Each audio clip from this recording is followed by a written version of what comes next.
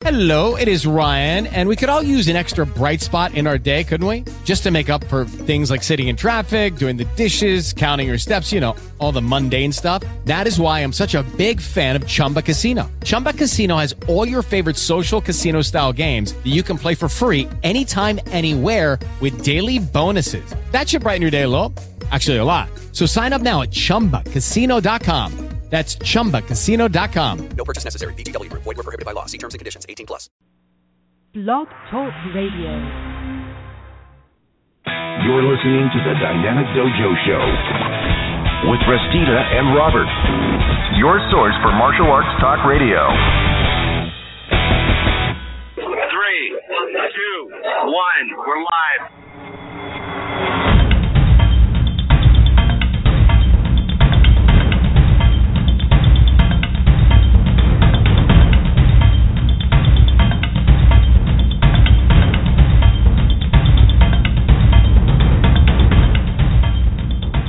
Good evening, everyone, and welcome to Dynamic Dojo Talk Radio with Restita and Robert. I'm Restita, I'm your host, and I'm joined by my co-host and brother in the martial arts, Sifu Robert Deal.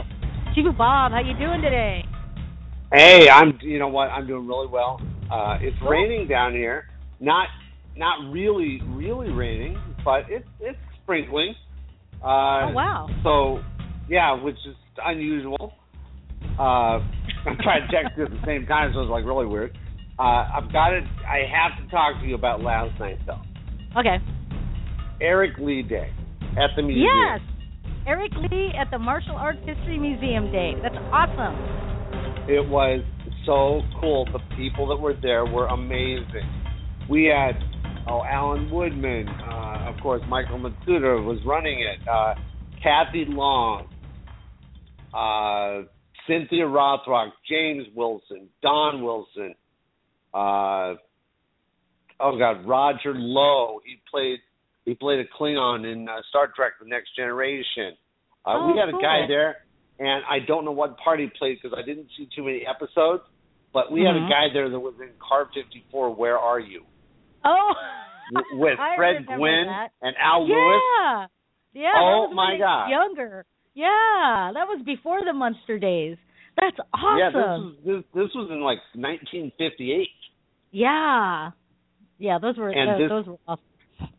Oh yeah, this guy, he looks great, and he said when he started the martial arts,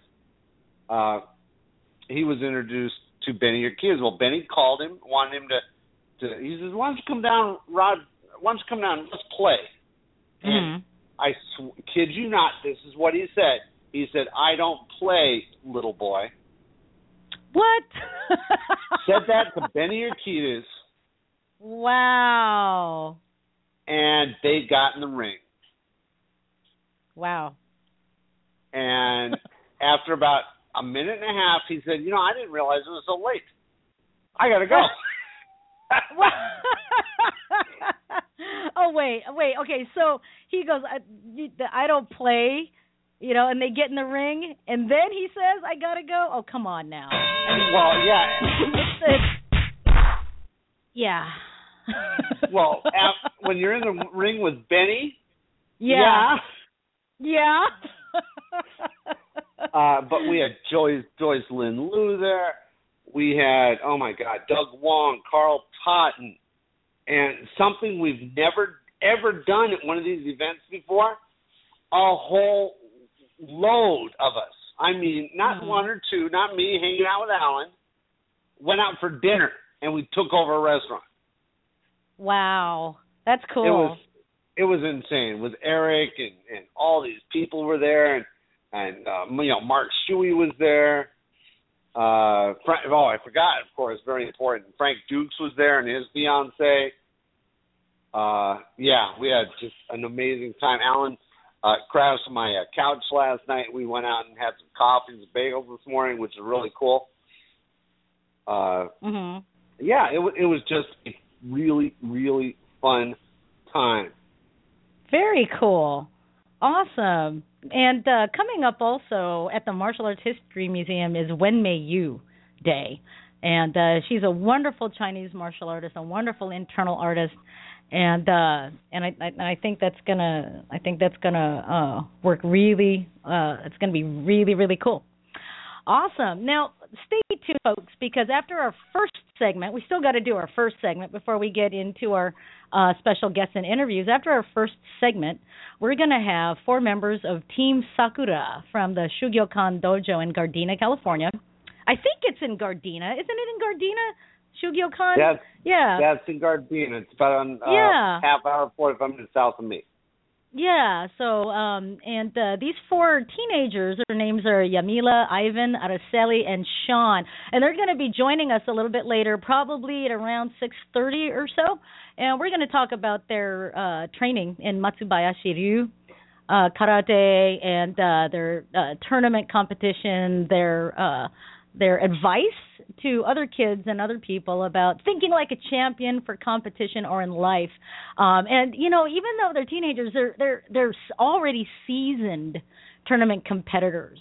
I mean, when I was their age, I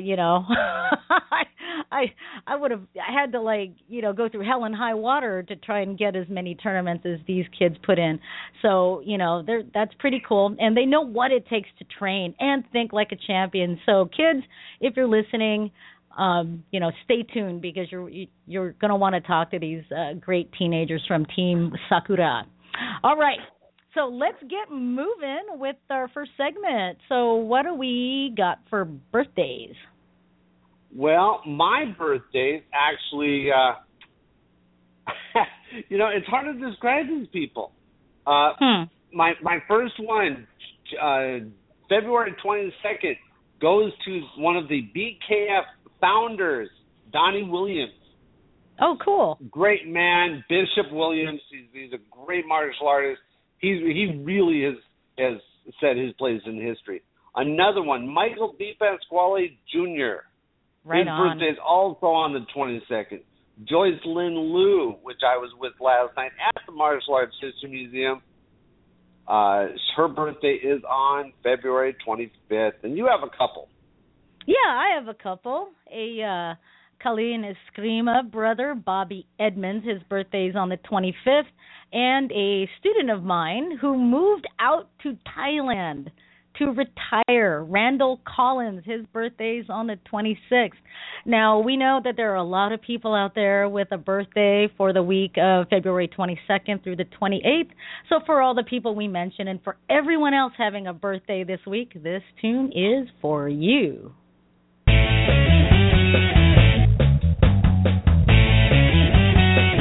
your birthday. Mine goes into, yeah. Today's your birthday. We're gonna have a good time. Today's your birthday. Happy birthday to you. Woohoo! Happy birthday, everybody. Yay! I don't know why I keep bouncing around in my chair every time I hear that song. Even at the end, they all sound like Mickey Mouse. Yeah, okay. Yeah, they do. They do. And, yeah, that's upbeat. Happy birthday, everyone. All right. Let's get moving on with our announcements. So you already told us about Eric Lee Day, and I mentioned When May You Day. Any other events going on in your neck of the woods there in Burbank, Bob? Well, we do have the now I don't have the flyer, of course, in front of me. We do have the Bob and Barbara White tournament coming up next month, which we're going to be broadcasting live from.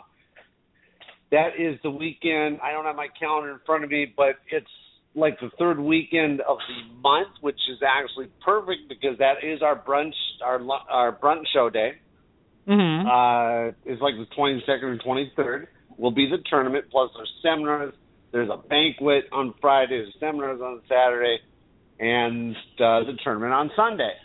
So cool. That's going to be really cool, and it benefits the Royal Kids Camp, which is awesome. Which is a great organization. Very cool. And like Bob pointed out, we're going to be broadcasting live from that particular event, so that'll be really fun.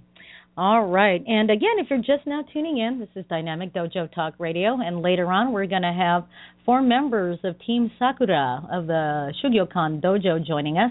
And we'll talk to them about their training in Matsubayashi Ryu and tournament competition. Now, if you're calling in and on hold, we know you're there. So hang tight. We'll take your call here in a little bit. All right. So I've got an announcement also. It's about the Pacific Association of Women's Martial Artists. Our annual training camp is in August 14th through the 17th. And even though it's like months and months away, we right now are looking for teachers to apply to teach at our camp. So you can actually go to the application or you can actually get information on how to apply to be a teacher trainer at this year's training camp by going to PAWMA.org, PAWMA.org. And PAWMA is one of the oldest organizations for women's martial artists. And the organization was founded in 1978, I believe. I could be off by 5 years, but 1978. And this was during a time where women in the martial arts was still a very rare thing. And if you were a woman in the martial arts, you had to prove yourself amongst the boys, so to speak. In fact, I've known people that were told, oh, you're a woman, you can't get a black belt. Well, the founders of the Pacific Association of Women's Martial Artists were strong enough to overcome that and felt that they needed a place where women could feel safe, learn from other women martial artists, and just come together for camaraderie and stuff. So this is one of the oldest organizations in the United States.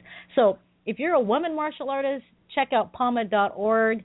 If you're a new teacher or a seasoned teacher, consider applying to teach. Now, just because you apply, it doesn't necessarily guarantee that you will be picked. All the applications will go through the teacher selection committee, and we're going to be going through like a specific selection process, and that ought to be fun, considering I'm on the selection committee. So anyway, deadline for the applications are the end of this month, February 28th, so get those applications in. All right. I've also got another announcement about a workshop by Sifu Charles Shepard, actually. This is an extended workshop on the Yi Jin Jing exercise. And this exercise class is going to be between February 26th through April 2nd. So it's an extended workshop, more like a class in that sense. And I call it a workshop because it's only going to be going from that for that amount of time, okay? And from February 26th through this April 2nd, the class will be 7 p.m. to 9 p.m. And I guess you'd have to find out with Sifu Charles himself as to whether or not these classes are held every day or if these are held on certain days. But these classes are going to be held at Ascension Martial Arts at 748 Coleman Avenue, Suite A. And that's in San Jose, California, 95110. The class fee is $75, however, $65 for early sign-up, up to 1 week prior to class start. Now, the Yi Jin Jing is a very old exercise. It's about 1,500 years old, and it's considered a classic exercise, and was apparently taught by Damo to the monks, to the Shaolin monks, to develop their strength and endurance for long hours of meditation. So this Yi Jin Jing is one of the bases and one of the foundations for Kung Fu as we know it, along with the 18 Hands of Lohan exercise. Now, this class will cover the basics and include a Yi Jin Jing workout to fortify what the student has learned. So that's it for that. So do you have any other announcements, Sifu Bob? No, ma'am, that's it. All right. Well, very cool. Well, I guess we can go on to health news. Now, before we get into health news, or when I get into health news, I think Sifu Bob is going to just go into the back office there and see who's holding on the line with us. So don't freak out if you hear the show disappear. All right, let's go on to health news. Good choice. Yeah, all right. These are strange, but health tips. Okay, now a lot of times when we hear about health tips, we hear them from bona fide scientific sources, and these are also bona fide, but they're too wonky and strange to be considered true, but they are. Okay, number one, you want to have a better nap? Drink coffee. That's right. In a Japanese study that examined how to make the most of a nap, people who took a coffee nap, quote unquote, consuming about 200 milligrams of caffeine, the amount in 1 or 2 cups of coffee, and then immediately taking a 20-minute rest, felt more alert and performed better on computer tests than those who only took a nap. Now, you're probably shaking your head going, now, how the heck does this work? Well, here's how. A 20-minute nap ends just as the caffeine really kicks in and clears the brain of a molecule called adenosine, which maximizes alertness. Adenosine is a byproduct of wakefulness and activity, says Alan Taufig, MD, a medical director of New York Neurology and Sleep Medicine. As adenosine levels increase, we become more fatigued. Napping clears out the adenosine, and when combined with caffeine, which is an adenosine blocker, further reduces its effects and amplifies the effects of the nap. Go figure. All right. Next one. For healthy teeth, don't brush immediately after eating. Now, I was brought up knowing that, oh, hey, you got to go brush your teeth after you eat. Well, according to this, you don't have to. Now, don't brush your teeth immediately after meals and drinks, especially if what you ate or drank was acidic. Now, acidic foods like citrus fruits, sports drinks, tomatoes, soda, and that includes both diet and regular, can soften tooth enamel and make your tooth enamel like wet sandstone. And this information comes from Howard R. Gamble, an immediate past president of the Academy of General Dentistry. I kind of have to laugh at that, folks. I'm sorry, but it says immediate past president. How can you be an immediate past president? Anyway, all right. So brushing your teeth when your tooth enamel is like wet sandstone can speed up the acid's effect on your enamel and actually erode the layer underneath. Now, Dr. Gamble suggests waiting about 30 to 60 minutes before actually brushing. So there's an excuse to not brush your teeth immediately after eating. All right. Number 3, last but not least, drink a hot beverage to cool off during a hot summer day or cooling off after a workout. Now, some of us already know how that works, if not many of us. Now, if you were given a choice, which would cool you off faster on a summer day, iced coffee or hot? Well, two recent studies. Yeah, a beer. 2 recent studies say the latter. And so do other cultures like India, Japan, and China. They believe that drinking hot tea in hot weather is the norm. And in India, they do it a lot. They have chai tea and other types of spiced tea over there. And the reason why it works is when you sip a hot beverage, your body senses the change in temperature and increases your sweat production. Then, as the sweat evaporates from your skin, you cool off naturally. Now, you're probably wondering, well, I'm sweating already because it's hot. Okay. Well, that's like an outside sweat. Okay. When you actually drink the tea, your insides actually go, hey, what's going on? We're running a fever, in a way, so to speak, or you trick your brain into thinking that you're too hot. And so it really tries to regulate. So that's why, if you have a fever, when you feel the chills, right, the body trying to regulate itself, right? So you're sweating and then you feel chilly, that kind of thing. And anyway, so that's how that works. All right. Well, that's it for my health news. Let's move on to Weird News. All right. What do we got for weird news? Well, Stamford, Connecticut. A man who was unhappy with his haircut faces criminal charges after police say he became enraged and threw items around a Connecticut salon. I'm sorry, I am a little bit old-fashioned, men should not go to a place that has the word salon in it. Oh, geez, you are old-fashioned. That's just me. Scissors, it better have scissors. But it should have red and white pole outside that spins. I haven't seen a barber in forever. One of my students is a barber, and he's the only barber I know. That's weird. Well, Stanford Police Sergeant Kelly Conley says 47-year-old man Alan Becker was angered further when he learned the trim he got Wednesday morning was going to cost him $50. Whoa! There's another problem I have. Well, I got a problem with that too. $50 for just a trim? Give me a break. For just a trim. Right. Conley says Becker kicked a hole in the salon wall, became hostile towards staff and customers, and threw a candle display and other items, then left. Oh, my God. Okay. Yeah, this guy was like out of control. Police say Becker returned later and demanded his hair be fixed, but the salon refused. Authorities later arrested Becker on breach of peace and criminal mischief charges at his Stamford home.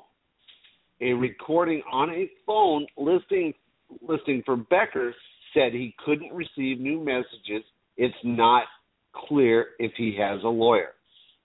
Can you imagine? I mean, the guy didn't just get a bad haircut. He got ripped off.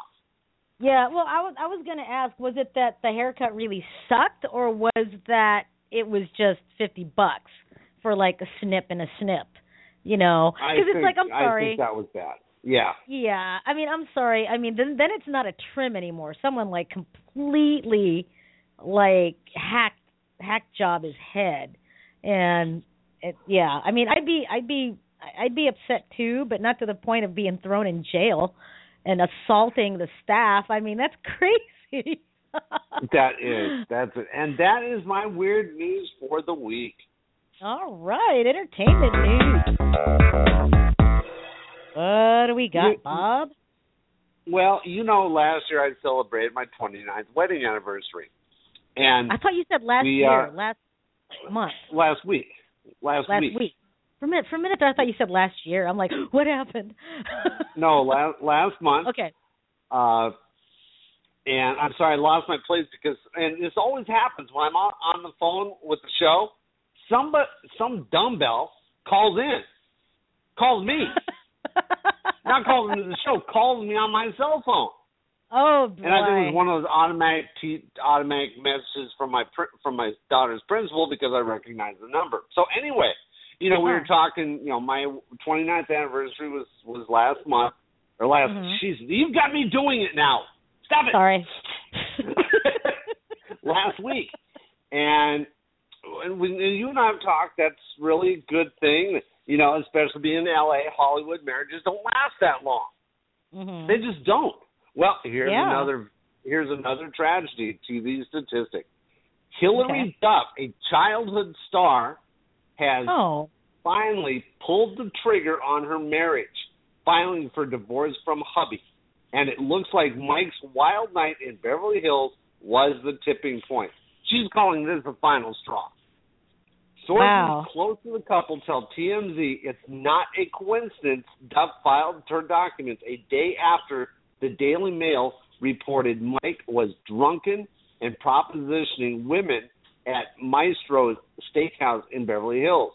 Hillary, who hired attorney Laura Wasser, cites the usual irreconcilable differences as the reason for divorce. She lists the date of separation as January 2013. So they've already been separated for 2 years. They were only married in like 2010. Yeah, I was like, it wasn't all that long. I didn't remember when, but it wasn't all that long. No, it wasn't. In the documents, Hillary asked for primary physical custody of their son Luca, who turns 3 next month. She wants Mike to have visitation, but sources connected with the couple say she's concerned about his partying and drinking could adversely affect their child. The couple has a prenup but neither spouse is struggling in the money department. Hillary wants her earnings and other stuff to remain her stuff. Hillary and her NHL star husband were married in 2010, and when they split, Hillary's mom, Susan, said they're better friends than a married couple. Since the split, they have been seen together from time to time, but now it's pretty clearly over and out. Oh, wow.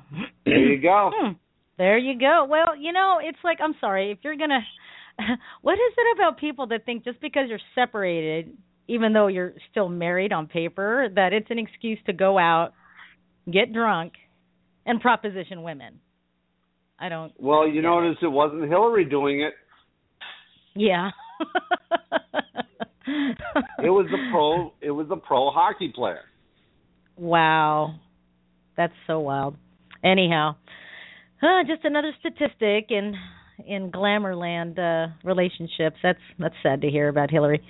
All right. Well, let's move on then. Well, folks, we haven't done this in a while. We haven't had the trivia question of the week in a long time. It's been like almost a year. I think it has been, yeah. Yeah, it's been almost a year since we've had the trivia question of the week, and I'd like to start that up periodically. So the way this works is I'll ask a trivia question, and if you know the answer, you give us a call right here at the studio, 347-677-0699, or you get on our Blog Talk Radio chat board. So if you're listening to the show on your computer, you're most likely on blogtalkradio.com. Don't try to listen to it on the Facebook link because you won't get a chat board. But if you know the answer, give us a call. Again, 347-677-0699, or get on the chat board on our show marquee on Blog Talk Radio and type your answer there. The first person to call or chat board in with the correct answer gets to win a chance to be a guest co-host on our show. Sorry, no physical prizes because we're cheap like that. Yes. No, you get to be a guest co-host on the show, and you get to choose who the guest is. And that's assuming that the guest you choose agrees. And stuff like that. So, for example, if you're going to ask for Jean-Claude Van Damme, I know I'm not going to be able to get Jean-Claude Van Damme. Right. Because that's tough, right? So if you want a movie star, it's going to be kind of hard to do. But, if you have a great friend in the martial arts that you'd like to spotlight, or if you want to even suggest yourself, that's fine too. But you get to become a guest co-host with me and Bob, and you'll have bragging rights about that. So there you go. All right. So here is the trivia question of the week. Now, it's been around for hundreds of years and is world famous because it moved. And it's still moving at the rate of 1 to 2 millimeters per year. And this has people worried. What is it? So I'll go ahead and say that again. This thing is world famous because it moves. It is still moving at the rate of 1 or 2 millimeters per year, and this has people worried. What is it? So give us a call, 347-677-0699. I hear people typing on Google already. So I've got my chat board up on Blog Talk Radio, so if you know the answer, go ahead and type it in. And if we don't get an answer on our chat board before our guests come on a little bit later, if any of our guests can answer it, then one of them can be a guest co-host for an episode. So anyway, so that's the trivia question of the week. All right, let's do this, folks. Let's go ahead and take a quick 4-minute break, and when we come back, we're going to be joined by 4 team members of Team Sakura of Shugyokan Dojo in Gardena, California, and we'll talk to them about the Matsubayashi Ryu, karate. We'll talk about their their relationship as team members and how they interact with each other as a team, what their training is like, and how to think like a champion, whether inside or outside the dojo or the competition floor. All right, so don't go away, folks. We'll be right back after this. A boy born in Joplin, Missouri was fascinated by anything with wheels and a motor. The odds of him going on to fascinate millions with his talent, 1 in 260,000. The odds of him having 15 career NASCAR victories, 1 in 1.7 million. The odds of a child being diagnosed with autism, 1 in 68. I'm Jamie McMurray, and my niece has autism. Learn more at autismspeaks.org/signs. Brought to you by Autism Speaks and the Ad Council. You know, a lot of kids in my neighborhood have really bullied me. There's these teenagers around my neighborhood who sometimes just ride around us on their bikes, calling us swear words and like throwing stuff at us. He grabbed my jacket just to get in line first, and he was running after me, and then he grabbed me by the hood and I started choking. I wasn't doing anything. He called me gay because he didn't like me. Bullying is wrong because it hurts people's feelings and it makes you feel bad about yourself. It can make someone feel uncomfortable and scare them and make them not want to go back to school. It lowers your self-esteem. And it doesn't just always hurt on the outside. It also hurts on the inside. But do you know what I say when he's bothering me? I say, don't do that. If you don't stop, then I'll go tell the teacher. Stop. Could you please not do that anymore? Just stop. Stop bullying. This is not cool.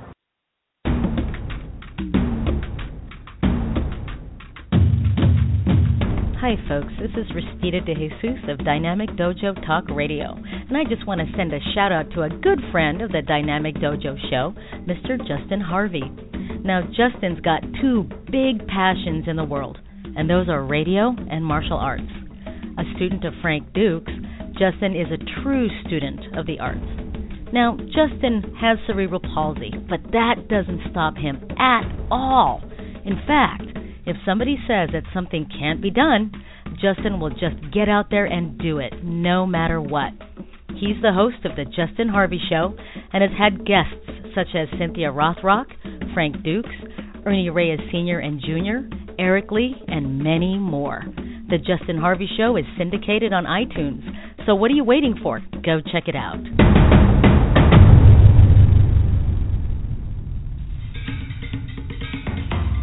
Hi, this is Frank Dukes. This is Pijo Douglas Wong. Hi, this is Kumulua Michelle Manu, and you're listening to Restita and Bob on the Dynamic Dojo Radio Show. The only place to be to get the real scoop on the real things that are going on in the martial arts world. Do you have an idea for a guest or a topic that you'd like to hear on the Dynamic Dojo Talk Radio Show? If you do, you can email your suggestions and ideas to dynamicdojoradiohost@gmail.com, or you can also post it on the Dynamic Dojo Facebook page. You're listening to the Dynamic Dojo Show with Restita and Robert, your source for martial arts talk radio. All right, and we are back. If you're just now tuning in, this is Dynamic Dojo Talk Radio with Restita and Robert. Our call-in number here is 347-677-0699. So if you'd like to speak with our guests a little bit later, feel free to give us a call. We also have a chat board on our Blog Talk Radio show marquee. Just scroll down a little bit underneath the marquee there, and you'll hit our chat board. Well, so far on our chat board, there's no one that wanted to answer our trivia question. Oh, well. That bites. So what I'd like to do is I'd like to bring on each of our guests' mics up one at a time. Our guests are Yamila, Ivan, Araceli, and Sean of Team Sakura of Shugyokan Dojo. And I see their numbers on my board, but I have to label them yet. So I'm going to pull each of the microphones up one by one. Area code 803. Area code 803. Who's this? Hey, it's Ivan Morales from the Shugyokan Dojo. Hey, how you doing? Pretty good. How about yourself? Really good. Awesome. I'm just labeling your line. And let's go to the next one. Now, there are two numbers here with area code 310. So it's area code 310, last four numbers, 1964. Who's this? This is Yamila Marcoux. Hi, Yamila. How are you? Good, and you? Really good. Thanks for joining us. Let me label your line here real quick. All right. Thanks. All righty. And last but not least, I've got area code 310, last four digits. Oh, this microphone is not coming up right. Let's see here. Okay. 310, last four digits, 7619. Who's this? Araceli Diosdado. Oh, hi, Araceli. How are you? Good, good. How about you? Really good. All righty. So let's see. So that means we're missing. Are we missing Sean? Yeah. Oh, okay. Yeah. Well, I guess we'll get started with you guys. So, listeners, this is Ivan and Yamila and Araceli, and hopefully we'll hear from Sean. Thank you so much for joining us tonight out of your busy schedule. So, what we normally like to do here on the show is we like to talk to our guests a little bit about how they got started in martial arts. So, because of the nature of this question, we'll have to go one by one. So we'll go ahead and start with Ivan. And Ivan, when did you get started at Shugyokan, and what attracted you to the dojo? Well, I started in October of 2014, I believe. Mm-hmm. And then I heard about them at a Gardena festival, and then I was pretty interested in them because it's a different style than I've trained before. A while back in 2011, I started in karate for Shotokan style, and then I moved to California and wanted to bring up my karate again, and went to see about new places, and Shugyokan seemed the best fit for me. Oh, cool. Awesome. Very cool. And let's take that same question to Yamila. Yamila, when did you get started at Shugyokan? I started at Shugyokan when I was 7 years old. My mom was looking for a way to discipline me, and I just ended up really liking it. Oh, right on. Very cool. That's awesome. I really like the way she said that. I know. That mom was looking for ways to discipline me. That is awesome. That's awesome. Very cool. So 7 years old, and if you don't mind me by asking, how old are you now? I am 11 years old. I'm about to turn 12. Wow. So yeah, that's some years. Very cool. Very cool. And but what's funny with that is she's so young. She's got to tell us she's about to turn 12. When you're our age, you never say how old you're going to be in a month. Yeah. I'm turning 51 next month. Do you think I'm going to announce that? Don't let him scare you into getting older. Don't worry, you'll get scared soon enough. Oh my goodness! And let's go ahead and take that same question over to Araceli. So Araceli, when did you start at Shugyokan? I started at Shugyokan 2011. 2011. Wow.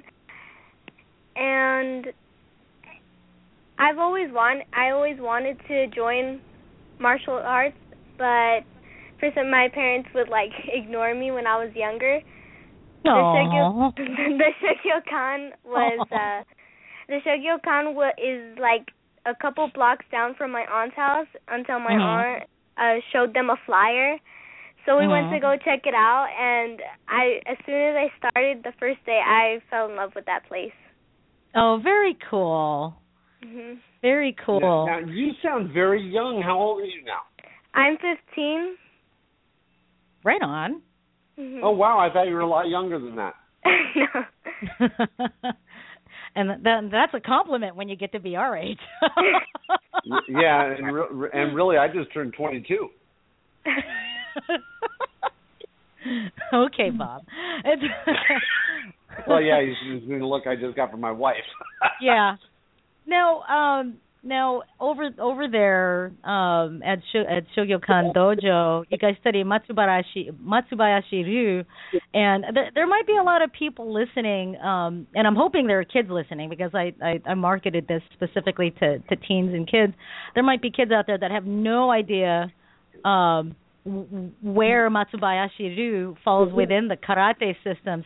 So can one of you tell our listeners a little bit about where Matsubayashi comes in, what style it falls under, and stuff like that. So anybody raise your hand? Oh, I can't see you. Who wants to answer that question? Anybody? Okay, I'll pick one. How about Ivan? Ivan, what's Matsubayashi do?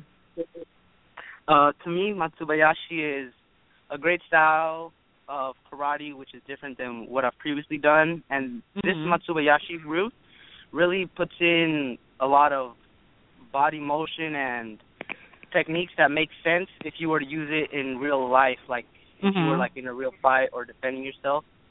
Yeah. Very cool. Awesome. And so for our kids out there that are listening, there are so many styles of karate. And, this is just one of them. If I remember correctly, Matsubayashi is a how should we say, is a form, what do you call it? A kind of like a division or a form within Shorin Ryu, if I'm remembering correctly, and correct me if I'm wrong. Yeah. Am I right or wrong? Yeah, you're correct. Okay, cool. Because I know some guys over here in Seattle that do Shorin Ryu, and when I heard that you guys did Matsubayashi, I'm like, oh wait, I think I know where that comes from. So for the kids out there, so many different styles, and Shorin Ryu is just one of them, alongside many other styles such as Goju Ryu and Shotokan and all those other styles. Very cool. Awesome. So I'm going to take the mic over here to Bob. Bob, do you have any questions for our guests? Well, yeah. In school, like if you heard the commercial about anti-bullying, how do you feel your martial arts has helped you in that aspect of your schooling, dealing with bullies, that sort of thing? Why don't we start with Ivan? Well, in martial arts, when I got into it, at first I was a little bit chunky, so I didn't feel that confident in involving myself with any sort of fights or anything. And now that I'm more experienced and have confidence in my ability to defend myself, I'm a little more confident walking around and not being afraid to meet new people, even though they may look a little bit not so nice. I'll just go up and talk to them and see what they're all about. Then if they're cool, then we're cool. If not, then just don't talk to them again. Oh, very cool. What about you, Yamila? When I first started karate, I told my friends, and I guess that sort of scared them, so I never really felt afraid of school. So I'm very open about my feelings to people, like being happy with them. So with karate, it just helps because I know if I get in trouble, I'll be able to protect myself, if anything. Oh, awesome. Very cool. What about you, Araceli? Well, martial arts definitely builds your confidence. I'm very short compared to the kids my age, so that was another thing. Like, it definitely builds up your confidence knowing that if anything, I know how to defend myself. Oh, very cool. Very cool. You know, Rusty has the same problem. What, being short? Yes. Yeah. Come on, you heard this short one, and you knew I couldn't pass that by. Yeah. You and I, you and me, Araceli, we got to stick together as short gals, Well, now I want to ask everybody also, within every martial artist's journey, let's say, you go through a period of struggling. During your studies, was there anything you felt that you had a really struggle with, whether it be a special technique or life in general or your class? We're going to start with Ivan again. That I struggle with, that I feel like I haven't got close to perfection yet, is my Nikawashi dots. Every time that I perform it in a kata, I always see myself lopsided, and I just keep trying to make myself look like as if I'm a straight line, but I always end up seeing myself a little bit leaning toward my right side. Yeah, that's a hard one. In fact, now that you mentioned Nikawashi dachi, I was actually showing my wushu class how to do empty stance, which is what we call it in wushu, right?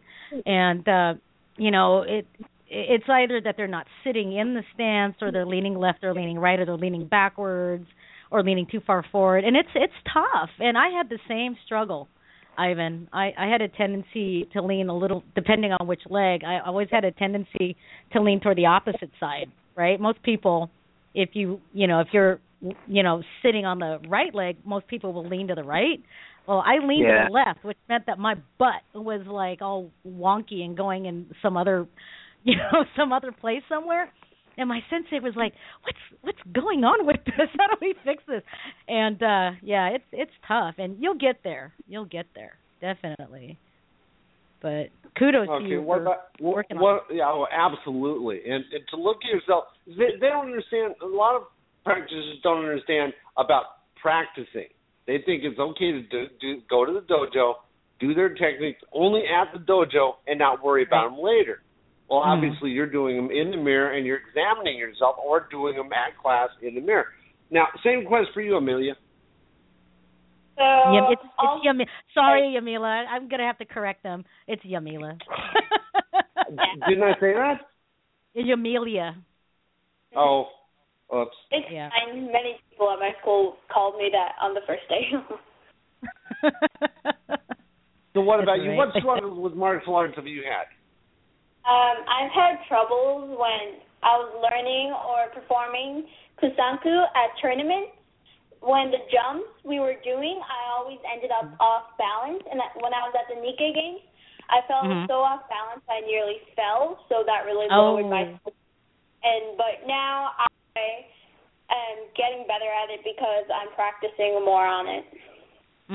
Well, that's a tough jump in kusanku. It's a holy moly! I think the one I still can't do it very well. I keep kneeing myself in the chin sometimes, and when I land, it's tough. That one. Yeah, where you go thunk and you go, oh hey, maybe I should keep my teeth shut. But that's tough. And well, that kata is tough anyway. For what's your rank? Are you like Sankyu, Nikkyu? You're brown belt, right, Yamila? I might get my Shodanho near this year. Wow, cool. Really? Very cool. Hey, wow. Prince, if you're listening, Prince, I want to be invited to her Shodan. I'll tell my sensei. Please. Yeah. I want to get invited too. I don't know if I'd be able to make it, but awesome. Yeah. What about you, Araceli? I definitely struggled with the Naihanchi Sandan kata. Oh, yeah. That's a tough one, too. I thought that one was very tough, but I think every martial artist goes through struggling with the technique. It just takes practice and dedication. That's right. That's right. Now, do all of you feel that, another type of struggle is the practice? Because I remember when I was your guys' age, there were days where I just didn't want to practice. And it's not that I didn't love karate, but there were days where I just wanted to I don't want to go to class. I just want to chill. I just don't want to practice. Do you guys feel like that's a struggle sometimes also? I totally agree. Especially. And go ahead. Yeah. And you know what? That's okay. That's completely okay. I want all the kids out there to know that, if you love karate, if you love martial arts, it's not going to destroy your love at times where your body just says, I don't want to, and then you feel guilty, right? You feel guilty for not wanting to practice, right? And then that really sits there and gnaws at you, and that's tough, and I still to this day go through that. So that's a big struggle. What about you, Bob? You ever get to that? You ever have those days where you're just like, oh no, I don't want to? Well, I've had those days, but the thing that bothers me, and you kids are going to run into it if you haven't run into it yet. You're going to reach a point where you peak. Right. And you don't feel like you have nothing left to give. Not peak at doing your best. You're going to hit a plateau where you're not going to get any better. But then all of a sudden, your leaps and bounds, you just explode. It's going to be the most amazing thing. You might hit a technique that you haven't been able to do ever, and you've been doing it 5-6 years already. And then all of a sudden, you get it. As an instructor, that was my favorite point. When somebody was struggling with a technique and all of a sudden it clicks. Mm-hmm. That was. Huh? I feel the same way because sometimes when I help the class, when someone finally gets it, it feels so nice to help them accomplish something that they weren't able to do before. Mhm. Absolutely, you're absolutely right. Absolutely. Now, all of you are senpai. Now, do all of you assist with the classes there at the dojo? Yes. Yeah. Yeah. Very cool. Very cool. And, sometimes what it takes is a senpai as opposed to, a nidan, a sandan, or a godan.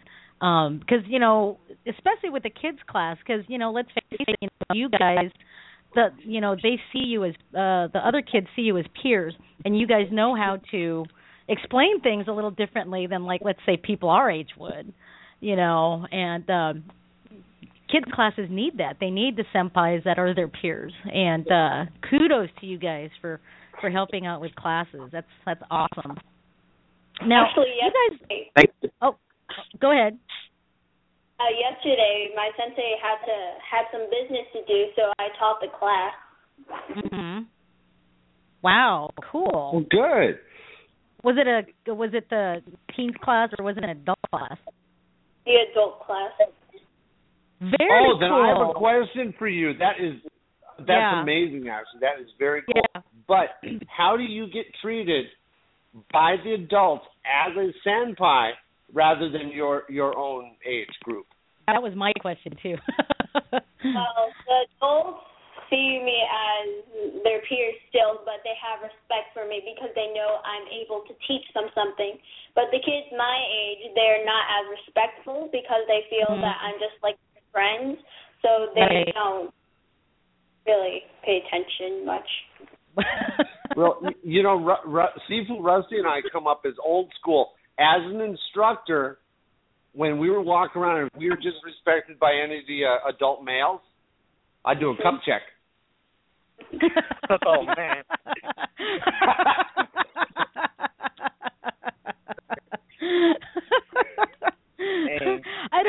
I don't think I ever pulled the cup check thing. I would just kind of calmly say, well, I'm wearing the black belt and you're wearing the orange belt.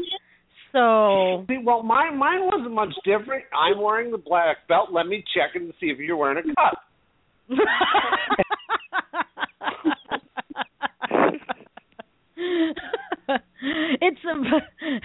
But you know what? That's really cool that the adults were very respectful. It's because they understand that your rank is there because you earned it and that you have the knowledge to go with it, right? I went through the same thing. A lot of the kids never really listened very much because I was, 15. I was, just some kid, right? And there were a few adults in the adult classes that would refuse to drop for push-ups because a kid gave them push-ups. But, if you're going to talk back to a black belt, an adult black belt, and they drop you for push-ups, you'll do them. Well, why won't you do them for me? And that's kind of like messed with me for a little bit, And then all of a sudden I turned 3 years later I turned 18, and all of a sudden, they're not questioning me, and I went, really? You have to wait till I'm 18? I mean, what's up with that? Right. So. But I do see your point about the kids thinking they're more friends than student-teacher. I can see that. But I didn't think that the adults would be as respectful as they seem to be, which is a good thing. Do you mind to ask, how long have you guys been doing karate? Oh, how about you start? Go ahead, Bob. I couldn't hear her. What did she say? She wanted to know how long we've been doing karate or martial arts in general. Well, let's see. Almost 4 times as long as you've been alive.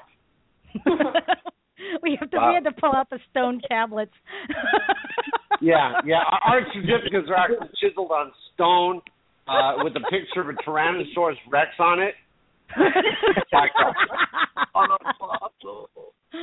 Actually, I started in a taekwondo when I was 10 years old, and I'm just about 51. Wow. Oh man, you just did what everybody else does when I tell them that. Wow. That's impressive. That's 40 something years. I mean, and I started. Your turn. Yeah, I know. Oh God, here we go. I technically started in 1973, but I don't count between 1973 and 1978 because I was only 7 and I wasn't very serious, But anyway, and that was in a drop-in, Filipino martial arts class. But in 1978, I started wholeheartedly studying Shugyokan karate here in Seattle, and I've also gotten into Kajukenbo and Tai Chi and Wushu and all those other things, and 1973, and it's 2015 now, or no, 1978. Remember, I don't count 1973. How many years is that? That's 37 almost years. Yeah, it's almost 40. 37 years. Yeah. It's really cool. Well, we do know who the math whiz is online. Yeah, I'm not the math whiz. No. It's really cool how you got to experience so many different types of martial arts just rather than one. Mhm. And it's not so much that we, flitted around. I mean, I'm a firm believer in that. Definitely get your black belt in an art and make sure that's your foundation. Never leave the foundation. Always remember your foundation and be true to it. But there'll come a point where you might want to go, I kind of want to check out grappling. Okay, then go check out grappling. But I'm a firm believer in get your black belt somewhere first and be true to that foundation forever, basically. Know where your roots are. Wouldn't you agree, Bob? Oh, I totally agree if I hadn't broken that rule. And Which not because rule? I fluttered around about getting a black belt in one arm. And not because I fluttered around, but because I had instructors that were Jeet Kune Do and Kali and Wing Chun and Okinawan that already had several different black belts and certified to teach all the arts. So I got the experience of multiple cultural martial arts under a few instructors. And that's pretty cool, Bob. That is, and definitely, I hope you guys stick with it, lifelong, because you can go out of karate, but believe me, the karate will never go out of you. So that sounds so cool. Yeah, it is like that because when I got into even when I got into kung fu and learned softer arts, the foundation of karate is still a backbone for me, and that influences everything that I do now. Even in Tai Chi, there's I can still be soft yet like hard on the inside, like karate is supposed to be, and you guys will grow up by leaps and bounds with it, and I'm sure your sensei is really proud of you guys. I've heard a lot about you guys already, and I'm just really excited to have you guys on. Now, me too. Yeah. Thank now you you for guys having have us. been. Oh, you're very welcome. You guys have been doing karate for like quite a while now. Now, did you guys find that tournament competition did it seem like a natural course in your guys' training, or and the reason why I ask is that some people choose not to compete ever. Some people will be able to get up to Shodan, Nidan, Sandan without going to one tournament, or they might choose not to compete. Now, did you guys find it was a natural progression for you guys to try tournaments? Yeah. Let's start with Ivan. What got you interested in tournaments, Ivan? At my old dojo in South Carolina, they were kind of like a competition school, yet traditional at the same time. So they would showcase like, we have a tournament coming up this day, and the senseis would think that you should be a little ready to start. They'll encourage you more and to introduce you a little more techniques and stuff. So then I finally did my first tournament in the SC Open of 2012. And I didn't win anything, but, I took home how I fought and how the other competitors fought and different things that I could use towards my next tournament. Then I think that's what got me started to liking tournaments. Like, all right, I can use what I didn't use last time and see if it'll work this time. And if not, then I'll just try something else next time. Very cool. Very cool. And what about you, Yamila? Did you find that tournament competition was a natural progression for you in your training? I feel that it was a natural progression for me because I was rather competitive. I have been in multiple sports that we had to compete against each other, and it just so happened that our dojo, we went to different tournaments like the Nikkei Games at first for the beginners, and so that's how I started off. On the first tournament I've been to, I took home 2 bronze. And that is mostly because I feel that the other children that I won against, they had more practice or more experience. So I just took from that and learned more. And the next year, I got silver and gold. Wow. Wow, good for you. Wow. So your first tournament, you won bronze, your very first wow. That's It took me like I don't know, like 6 tournaments before I even, won a bronze. I was like, what's going on? All right. And then how about you, Araceli? What got you into competition? I feel like it was natural progression for me because when I first started, I went, I believe it was like 3 months after I started, I went to my first tournament at the Nikkei Game. I won silver. I won silver. Whoa. And after that, the very next year, we went to a international tournament, and I won 2 gold medals. There was no girls for my division, so I went against the boy. I went against the boy, and I took him out in 7 seconds. Wow. So you do kumite. That was one of my other questions. Yeah. We all do kumite. Okay, good. Wow. Now, when you mean took him out, you mean like he was out, or no, that, like 1, 2, 3, 4. I won the match. Oh, okay. Okay. She spoke like Susan Dollar. Well, I took him out in 7 seconds.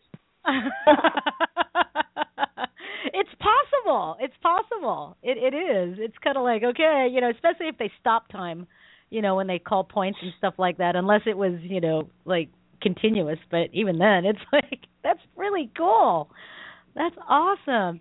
Now, did you guys, Do you guys find that tournament competition adds like a different flavor, so to speak, to the challenge of learning martial arts? Certainly, because the kumite that you do is different from when you normally fight, I guess. And also the kata with the timing and the techniques are different. That's true. Very cool. Now I've got a couple questions. One, has anybody online ever been DQ'd for excessive contact? No. I haven't. No. Never. And then my next question is, if everybody answered no, is why not? I'm kidding. I'm not advocating going out and knocking somebody out. I just wanted to know because there are a lot more restrictions on kumite fighters now than there were when we were kids. No rocking the head. If it looks like it was excessive, you're given a warning, then point over the DQ'd. And we didn't have that. If there was blood, you got a pizza. That reminds me of what my dad would do. Yeah. Back then that was when like headgear, footgear, and handgear were optional. Yeah, they were. They were. You know what was the term I'm looking for? They weren't required. Yeah, they weren't required. Yeah, they weren't mandatory. You could wear them if you wanted to. Yeah. See, when we were growing up, headgear and footgear and hand pads had just come on the planet. Yeah. Before that, it was bare knuckle. Yeah. Or taping your hands. Yeah. That doesn't seem very safe. They didn't care. They didn't care, and there was the level of control was of technique was a little bit different back then. You had to have the control to be able to do what we call kiss contact, just barely touch, and to show the kime through your ki, right? Just okay, I scored. Whereas when the protective gear came out, then everybody was like hitting hard to make that point, because people are thinking, oh, I've got headgear on. Oh, I've got, I've protected my knuckles. Now I can hit a little harder, and the contact really ramped up a little bit. But, prior to that, if you were in the dojo and you got kicked in the nose or something and started bleeding all over the dojo, it was, no harm, no foul. Just, work on your control. Nowadays, I think it should be a necessity for people at least under 18. I mean, definitely, protect yourself while you're learning, and then leave it up to, I look at it like leave it up to the adults. If you're a black belt and you say, okay, you want to go, all right, let's go, but don't sue me afterwards, right? And Rusty, I honestly, I love the morons who don't wear a cup. And that's their choice. They're stupid. Their choice.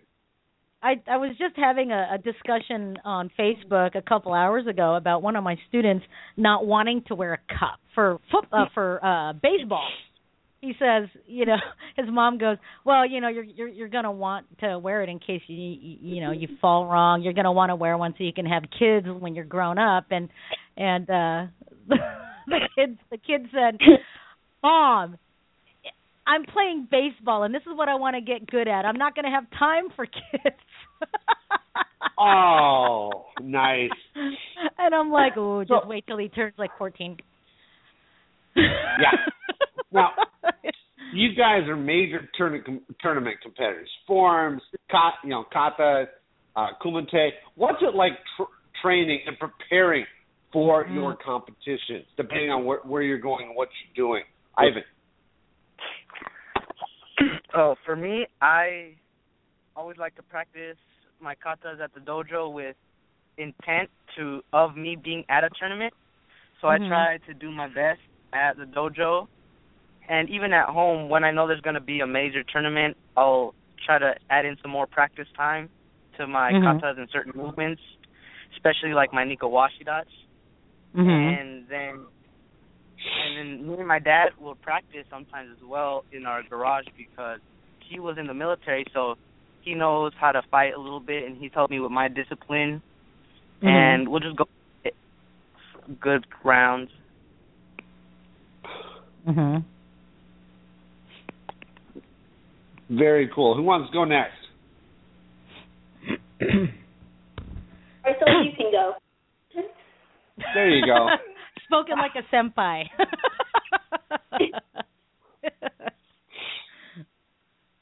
What was the question? I couldn't really hear.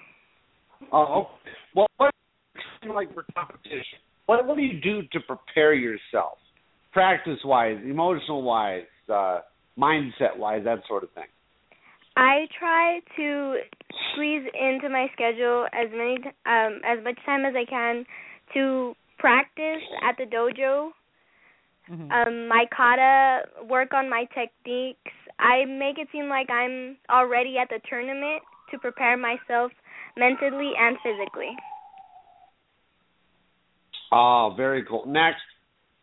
I'm going to jump on the bandwagon as well. I try to get as much work in as possible also at the dojo, and I do practice like as if I'm in a tournament as well. Okay, now I have a question for all of you, and your parents are going to hate me. And I'm trying to word this very carefully, and Rusty knows where I'm going with this, because she does have some parents that go over the edge, and we know you have a military father, Ivan. Tell me, each one of you, what are your parents like? Are they the supportive? Are they the pushing, not pushy, because we know as parents we shouldn't be that way, but it is the supportive. They drive you to the tournaments, they pay for class. What's it like, Ivan, for you? For me, my parents are very supportive of my karate. They are all my family, in fact, always come to my tournaments and support me. My mom and dad drive me, and they all give me encouragement. And in the car, sometimes they'll be like, all right, Ivan, what's your jam to get you in the mood? And then I'm like, oh, okay. And then I'll tell them what I feel, and then they'll try to find the best to motivate me. Good for them. Next. My parents are very supportive as well. They want me to try my best, and if I do get anything less than gold, they will try to push me as hard as I can, so the next time I'll be able to win the gold and not stand for anything less, I guess. Very cool. And that was that Yamila? Yeah, that was Yamila. Yeah. Mm-hmm. Very cool. Was that all three already, Bob? I lost track. No, not yet. There's one so left. We just need but I don't have her Araceli, name right? in front of me. Yeah. Araceli? Yeah. My parents are very supportive. They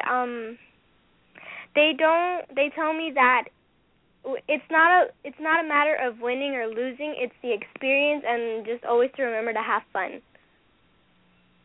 Very cool. Very cool.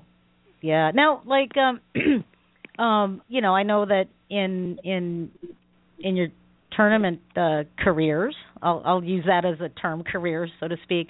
There are times where you don't get the gold, and and for many people it just pushes them to move forward. But down deep inside, that there's a little bit of disappointment. You know what I'm talking about? So, how do you guys handle that when you get less than gold, like maybe fourth place? Has anyone here ever placed anything other than the top three? First off. Yeah. And how did you guys handle that disappointment? I know you learned from it, and that's a testament to your training and a testament to how your sensei teaches, because it's a good way to look at things instead of getting down on the dumps. You learn from it, but personally, how do you handle the disappointment? It only motivates me to work harder. Mm-hmm.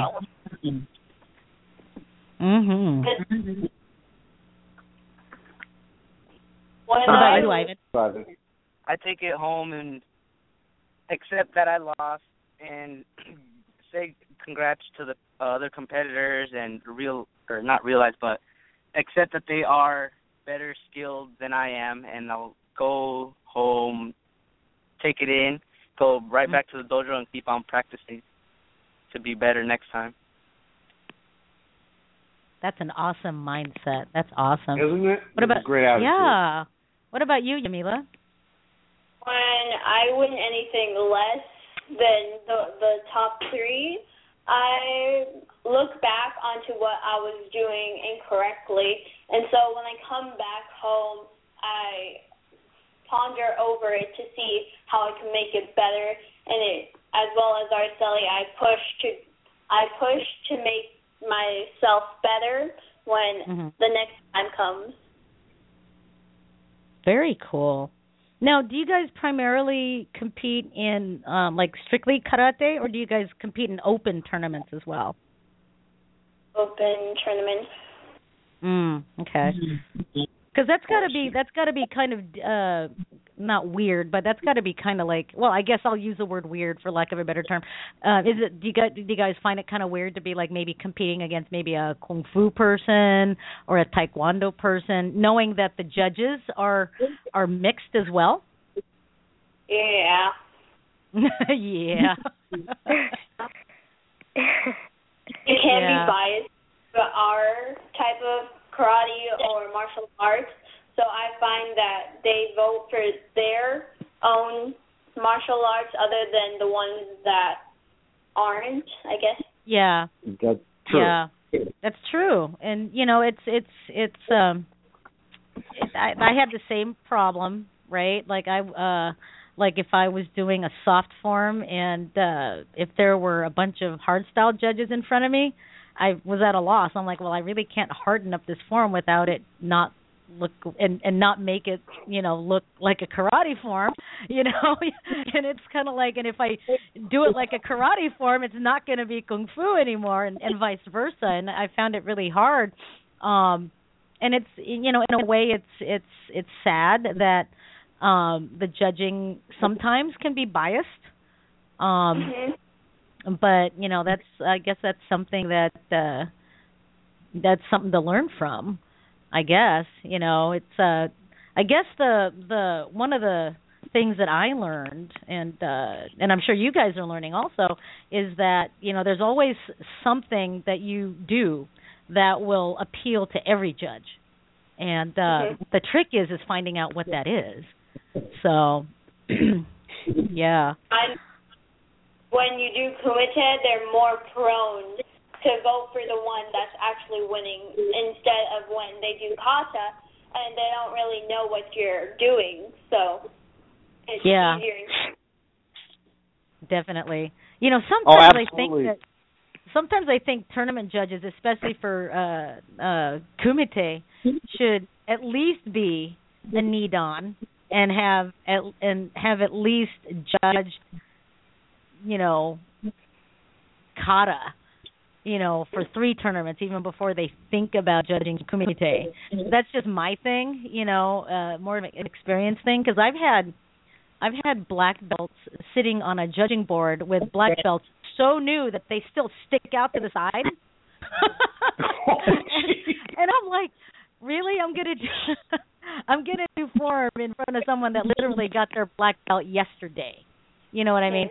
And that's not saying anything bad about them as a person, but I find that it's different to be in front of the judges as opposed to being in the judge's chair.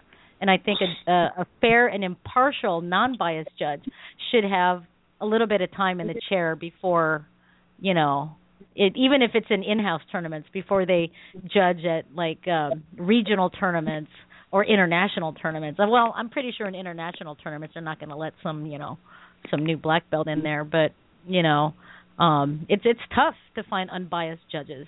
It really is. Oh, come on. But Rusty, how many times I've been sitting at a tournament observing, and I have seen people from the floor call up and say, "Do we have any black belts who'd like to be judges?" Yeah. I'm like, are you kidding me with this? Because one, they're not in uniform, and I have a thing about not wearing a full uniform while judging. I have a thing against that. Yeah. You know Yeah, what? This is about the kids, and we're going off on our own tangent right now. Well, I mean, it is still about the kids, because if a judge isn't wearing a uniform, then they're not giving the competitors, whether they're kids or adults, the respect for the time that those kids are there for. You know what I mean? I mean, I'm sorry, if someone's going to be in your judging line, you guys, and they're wearing shorts and a tank top and a baseball cap worn backwards and flip flops, that's not. It's disrespectful to you guys. I don't care if they're a 5th-degree black belt. That's disrespectful to you guys, because you guys put in the work for that event. And if there's going to be anyone judging, at least be in uniform. Especially with kids divisions, it pains me to see sometimes judges in shorts and a tank top. I mean, a suit is great. I know in a lot of international tournaments, you got the judge's suit, a suit, uniform, whatever style uniform that you wear. But wow, ratty jeans and a baseball cap with grease stains on it. No, show those kids some respect.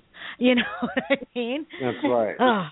Yeah, so that was our tangent, because we want you guys to have the spotlight when it comes to when you're in the ring. That's your spotlight. It's your time, and I think the judges should recognize that. But anyway, go ahead, Bob. That's right. Now, because you're young, we tried to come up with some questions. They're more toward you, because there is, with martial arts, there is a maturity level. Starting with Ivan, what does the phrase "thinking like a champion" mean to you? To me, thinking like a champion means to not be afraid to take on a challenge, nor to be afraid to lose. And even though you be a champion in the ring, within a sparring match or kata, being respectful, you should also be a champion outside of the ring, such as in school or with family or friends. You show the respect level to an adult that you would in a ring to a judge or another competitor. Yeah. That's very cool. What about you, Yamila? So thinking like a champion to me is being sportsmanlike to another, or that you show respect to the other, but you should be afraid to lose, as well as Ivan said. And to be a champion is to hold the respect and honor from other people, that you respect them as well. It's very cool. What about you, Araceli? To me, thinking like a champion is not about winning lots of medals or anything. It's about being dedicated, responsible, and humble. Wow. I couldn't have heard better stuff from you guys. I couldn't have heard better stuff from adults. I mean, that's... No, I expected somebody to say winning a lot. Yeah. Yeah. But nobody said that. In fact, that's not at all part of it, which is a great attitude to have. It is, and it's a testament to your guys' training. I mean, that is Budo right there. To have that.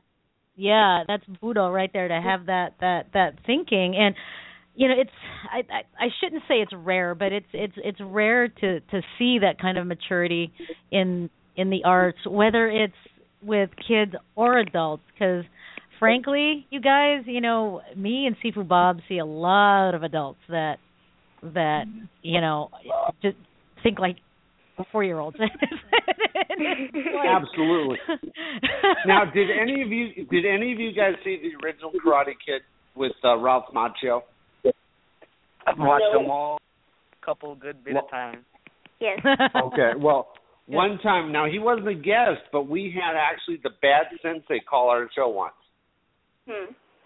Yeah. He was a great guy, but he had this role to play. Now, that I hate to see senseis like that, but they are out there. that push and push and push and show no mercy, that kind of attitude. Obviously, Sensei Prince isn't doing that with you guys, which is a great attitude, because I've seen it too often. It makes me sick. Yeah. You know, in fact, didn't we have Prince on our show last year, Rusty? Yeah, he was a guest as part of our Masters Hall of Fame series. Right. Okay. I thought we had him on last year.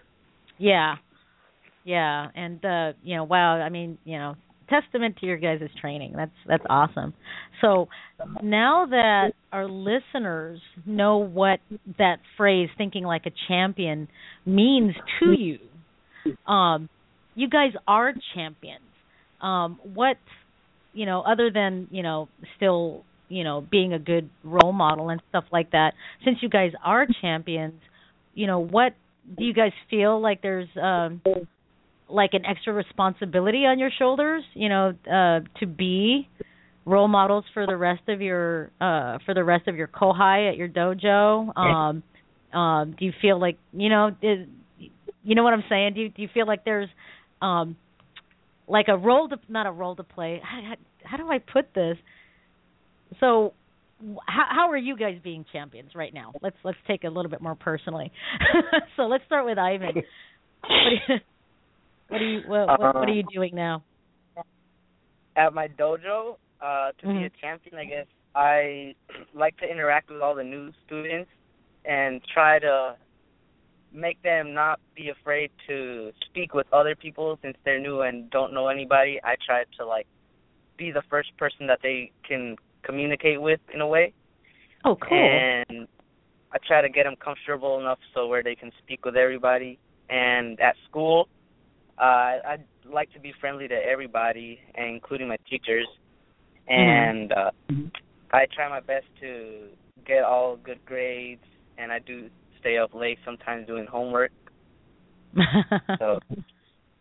Very cool. So you're being a champion all around. You're staying up on your schoolwork, which is cool.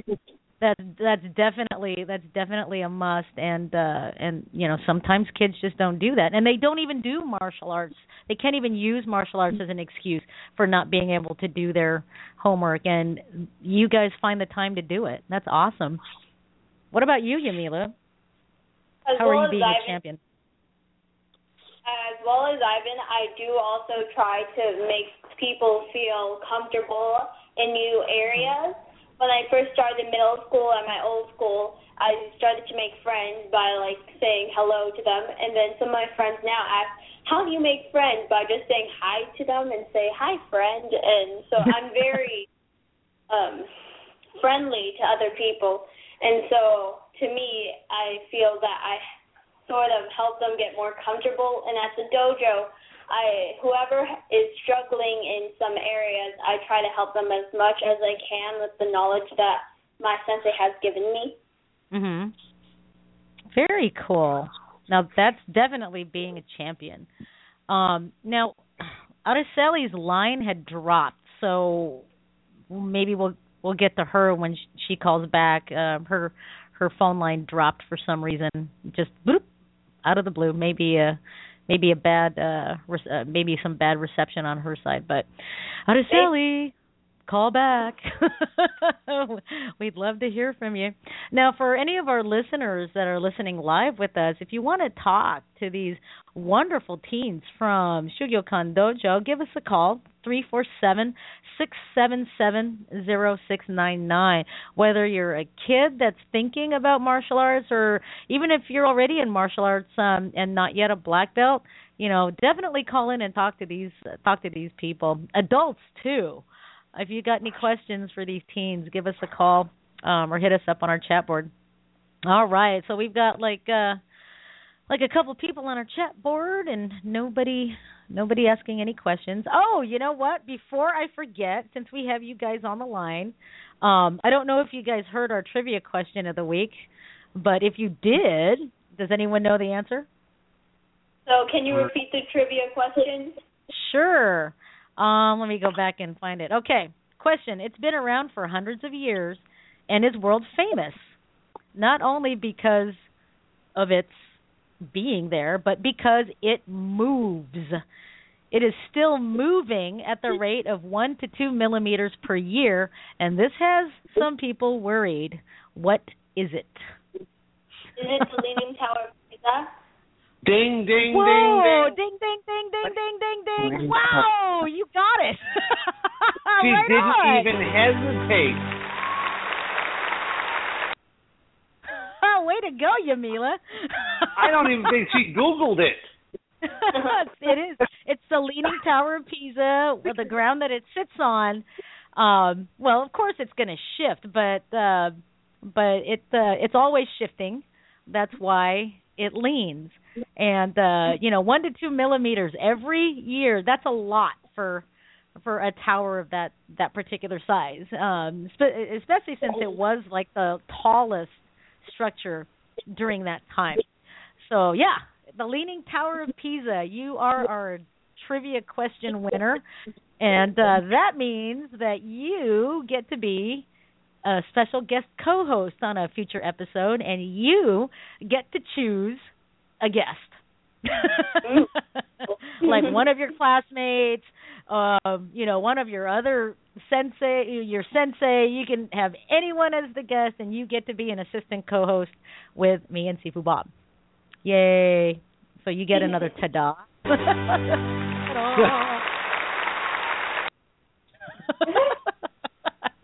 The Leaning Tower of Pisa. Right on. All right. Very cool. So I am not taking any more calls about that. All right. Very cool. Now, I know that there's probably some kids listening. What advice would you all give to any other kids out there that might be interested in martial arts but are kind of on the fence, or even to the parents? What would you tell kids and parents, about what the true nature of martial arts is? Because there are parents out there that still think that martial arts teaches violence. What would you tell these kids and parents? So let's start with Ivan. For the parents, if their kid has shown interest in a sport such as martial arts or any type of other sport, I'd say go for it and support them the whole way, because that's something that they want to do. And I know I've been wanting to do karate since I was like 5 or 7, but I haven't been putting it till I was like 12. So that I know has been something that I've been wanting to do for a while, and it's a great feeling to do it now. And for kids, if you guys feel like you guys want to try something, I'd say to try it. So, because you don't want to live a life where you do something, where you don't do something and then regret it for not doing it later. Definitely. That's a good way of putting it. And Yamila, what would you tell the parents or kids about for the parents and the children when they when they first start karate? I know they might feel intimidated by the fighting or something involving the techniques and stuff, but I say you shouldn't be afraid, because at the dojo it's a safe place, and so you wouldn't get hurt, and it's a good way to learn something that you didn't know before. Right on. That's very true. Very cool. And I'm hoping parents take that to heart, because, like I said a little bit ago, many parents still think that it teaches violence, and unfortunately it's because of the movies. They see the movies and they go, oh my gosh, look at that, it teaches violence. It teaches people to pull out a knife and defend themselves with that and stuff like that. And I think sometimes parents can sometimes miss the big picture, especially if they're uninformed. And I think and I know that all parents just want the best for their kids. They want to keep them safe, and but if they don't know that martial arts can be taught in a very safe and supporting manner, that I understand how parents can think that it teaches violence. But so that's really great advice to give the kids and the parents. Now, we still don't have Araceli on the line. I hope everything's okay. Maybe it's the rain. What's that? Maybe it's the rain. Maybe. I don't know. Is it raining really hard over there? Not anymore. I forgot that you guys are right now. Yeah. Yeah, I'm in Seattle where it rains all the time, so I'm like, what? Rain? What's that? Whatever. But right. Now, weapons. What are your guys' favorite weapons? Ivan? We haven't really trained with weapons yet, but we're going to start. I really enjoy... wait, are these weapons for in the dojo or...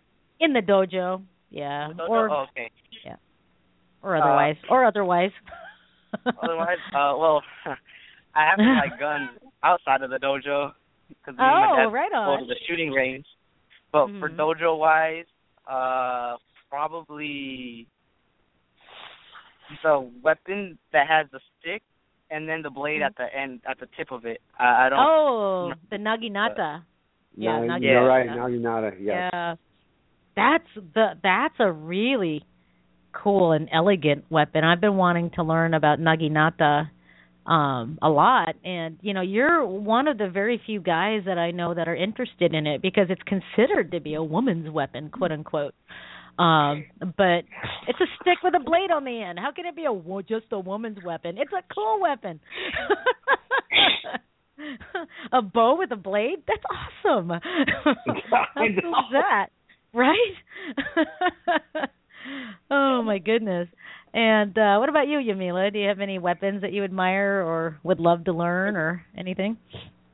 I would like to learn how to use the sword. I took a class once, and it seemed like a really cool art.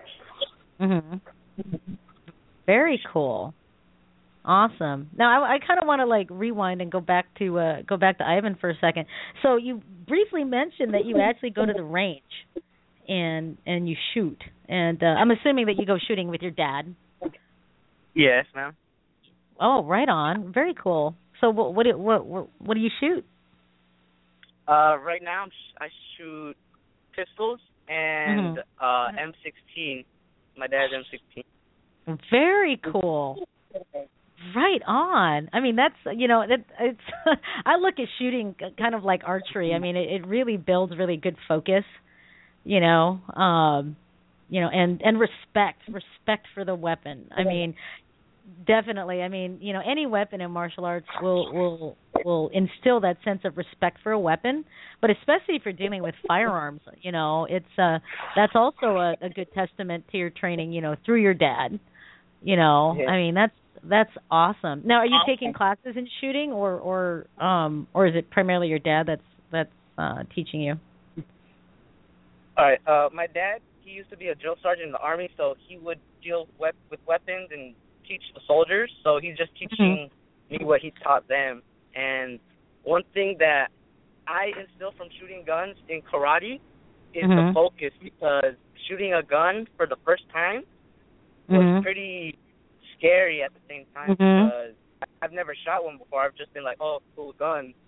And it puts it in a different mindset when you're trying to look through the sights and still shoot at a moving target. Yeah. So that's definitely builds focus for me. Definitely. And confidence. Yeah.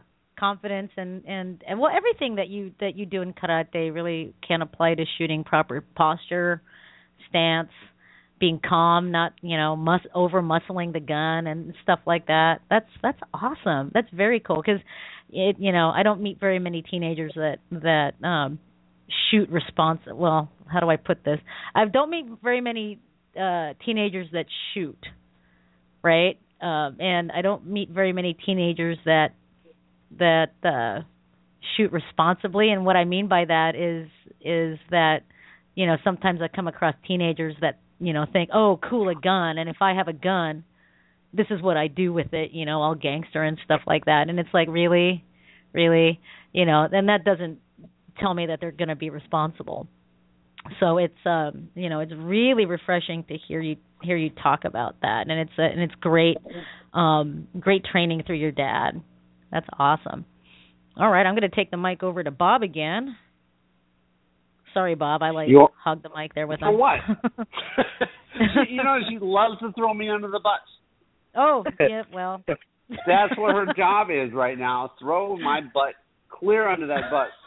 I have this tattoo on my forehead that says Greyhound.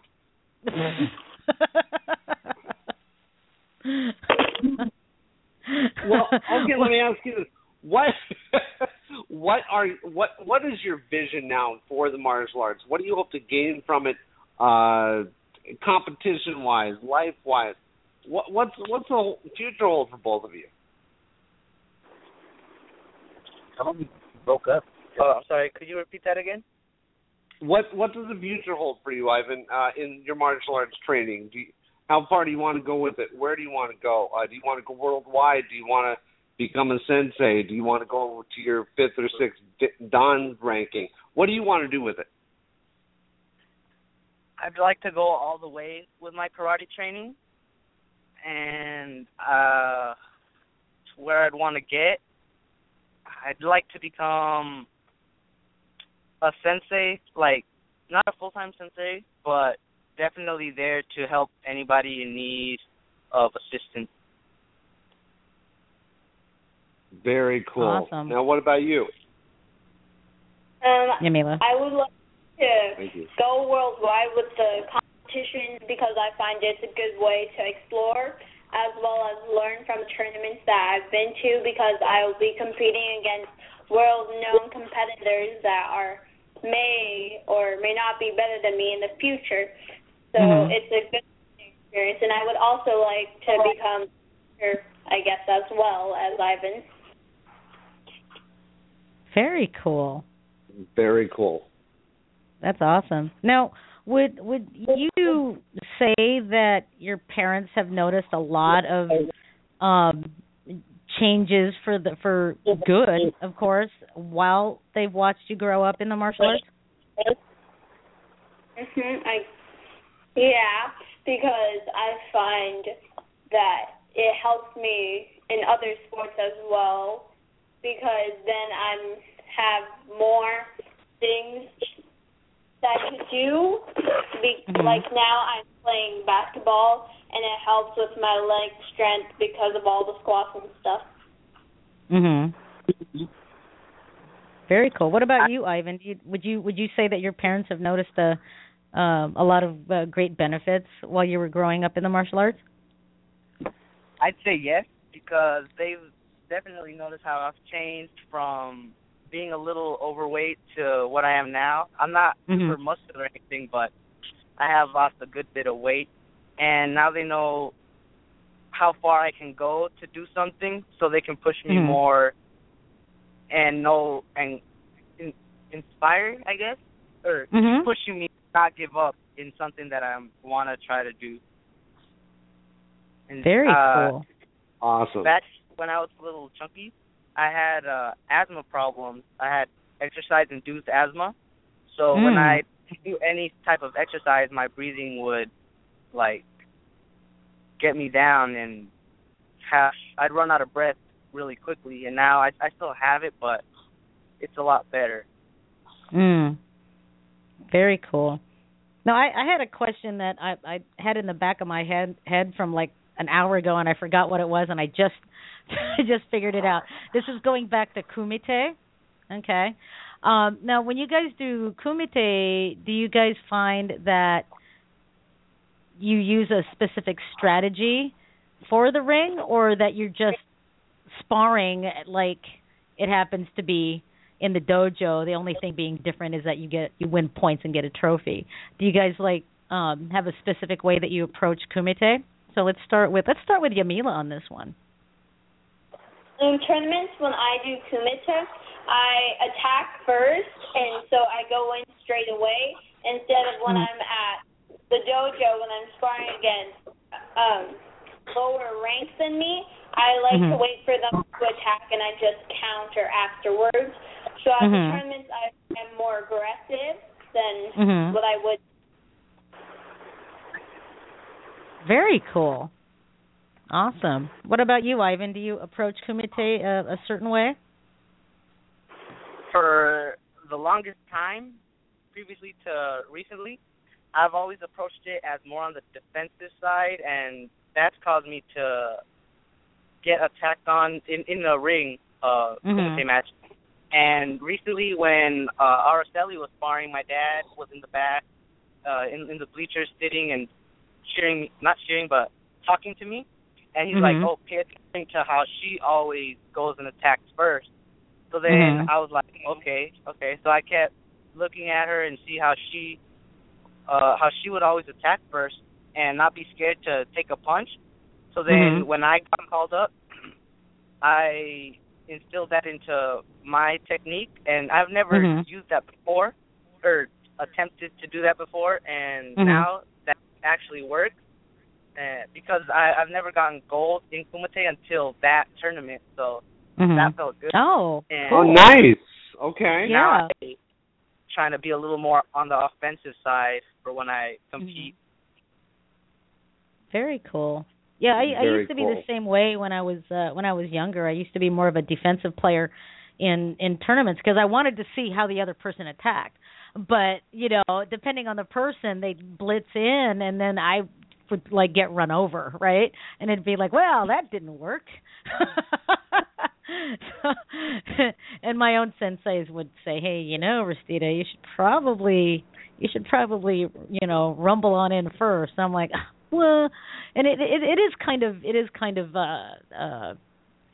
foreign at first, like with you, defensive. Yeah, I'm comfortable with that, right?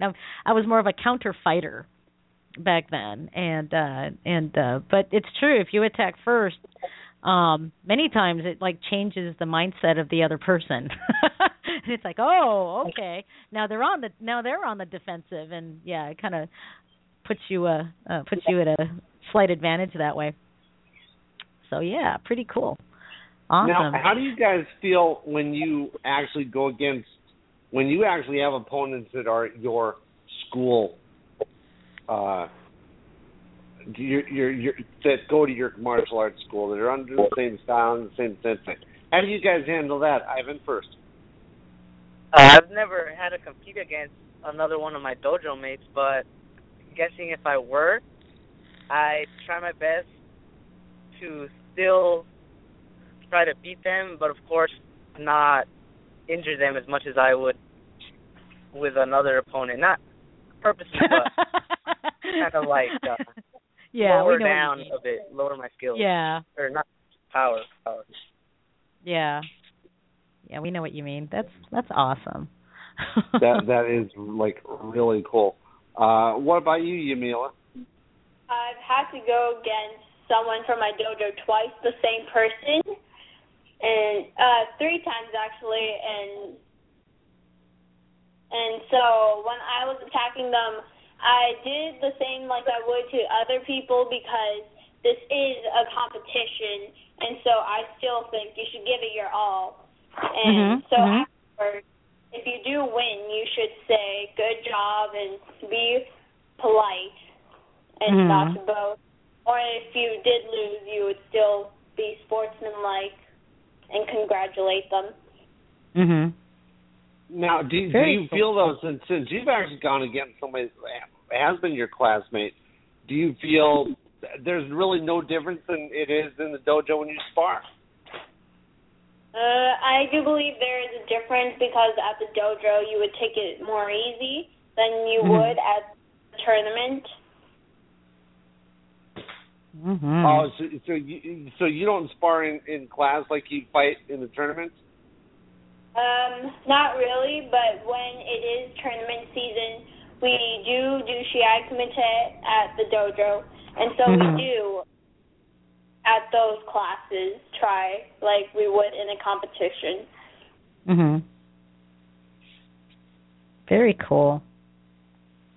Very cool. Now, for the kids out there, this is going to be our last question because we're running out of broadcast time right now. But for the kids that might be listening that are afraid of going into competition, because I know some of my kids were afraid of going into competition, mainly because they had the incorrect mindset that if they went into competition that they had to be good enough to win, right?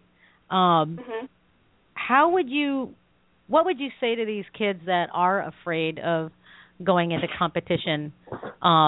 You know, because I'm a firm believer in that, you know, any kid in martial arts should compete at least once, just so they know what it's like. And they can choose not to after that. But, you know, for the kids that think that they have to be good enough to win gold and they're just afraid of losing, what would you say to those kids? I would say to not be afraid. I know a lot of them may be like, oh, okay, whatever. But, you know, I wasn't afraid when I did my first tournament, even though I lost and a lot of the competitors were a lot better than me, even for a beginner's division. I was still with my dojo mates, so they were all supportive and we all had a good time. For first times, I'd say try not to worry too much about your tournament. Try to have conversation or like have fun with your dojo mates until they call your division numbers, and then after that, start feeling in the mode to compete and see yourself as a fighter and not someone who's not that confident. Good advice. Wonderful. And Yamila, what advice would you give kids that are scared of the tournament circuit? If this is your first tournament, I feel that you shouldn't add so much pressure. The first one is always for the experience, I think. And then once you get more tournaments, you could put more pressure. And then if you're scared of going into it, you should know that there are rules that they have to follow. And if not, they would get penalized. And so you shouldn't be afraid of them attacking or hurting you. Wow, that is great advice because that is up front with everybody's mindset. Oh, I'm going to get hurt. I'm going to hurt them. They do have even what they consider full contact now, which really isn't because there's still no rocking the head, certain things. But yeah, don't be afraid. Just just do your best. You can't do any better than that. Yeah. Very cool. Awesome. Well, we are running to the top of our broadcast, and wow, I didn't know where the last 90 minutes went. It went by pretty quick, and I'm really bummed out that Araceli's call dropped and she hasn't come back on. So, you know, maybe it was a bad connection or something, but hopefully they're still listening on their computers. But Ivan and Yamila and Araceli, thank you so much for taking the time out of your schedules to be with us, and a shout out to Sensei Prince Loeffler for introducing us to you guys. I think he's listening somewhere on his computer, on his phone, or something like that. I'm pretty sure he's listening, and you guys gave some really great advice to kids and adults out there that are still kind of on the fence about tournaments, but most importantly, how to think like a champion, and sharing your experiences with your training and competing and stuff like that. So, any last comments from you, Sifu Bob? No, I thought it was a great show. They're wise beyond their years with the advice they gave our listeners. Very cool. And yes, me and Sifu Bob are looking forward to hearing when you guys go up for Shodan Ho. Yes. That'll be very cool. Thank you so much again. And when you see Araceli and Sean, tell them that we missed Sean. We would have wanted to talk to him, and that we're really sorry that Araceli's call didn't work out. So, yay. So thank you so much, and keep training hard. And we hope to hear from you guys again. And Yamila, I'll get a hold of you through Sensei Loeffler about you possibly coming on as a guest co-host. And remember, you can pick your guest. So hopefully someone that is accessible. So, don't ask for Jean-Claude Van Damme or anything like that. Right. Yeah, we can't get Jackie Chan, sorry. Yeah, we can't get Jackie Chan or Jet Li. Sorry. All right. Thank you, Yamila. Thank you, Ivan. Thank you, Araceli. And we missed you at this one, Sean. Have a great night, you guys, okay? You too. Thank All right. you, too. Thank you. Thank you All for righty. having me. You're Araceli, welcome. And Yamila on Yeah. this interview. Oh, you're so welcome. Have a great night. Thank you. And that Thank was members from Team Shugyokan Team Sakura. Team Sakura, team from the Shugyokan Dojo. I'm getting my teams all mixed up. They were great kids. That's just amazing. Oh yeah, absolutely. Yeah. Oh, and I did forget it. I did forget to tell you one thing at the beginning of the show when I saw Cynthia Rothrock. I approached her last night and said, we've had everybody on on our show from the martial arts kid, except I don't know. There's one person. Oh yeah, you. Yeah. So we'll hopefully we're going to be contact having her through James Wilson, and I'm going to shoot for 3 weeks because we're booked in 2 weeks, and she's booked for next week. Yeah. So hopefully we'll have Cynthia Rothrock on the show, listeners, in about a month, 3 weeks. So keep tuned in to the Dynamic Dojo Facebook page for announcements about that. And also keep an eye out on that page for who we're going to have on next week. I don't think we can. Wait, who's on the... Okay, we've got the 8th. Yeah, we've got Cynthia hopefully on the 15th, and then I'm going to be down in Huntington Beach on the following week on the 22nd.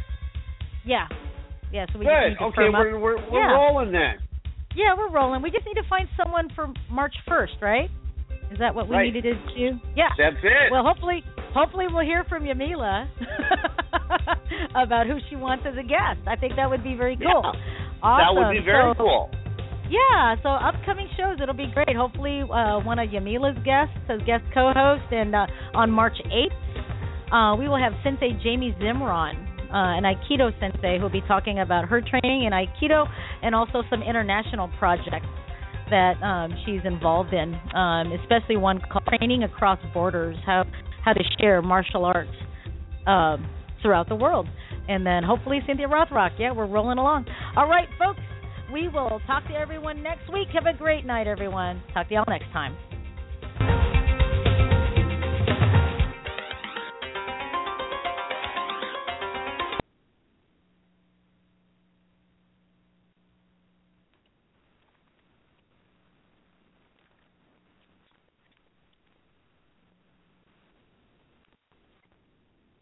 With the Lucky Land Slots, you can get lucky just about anywhere.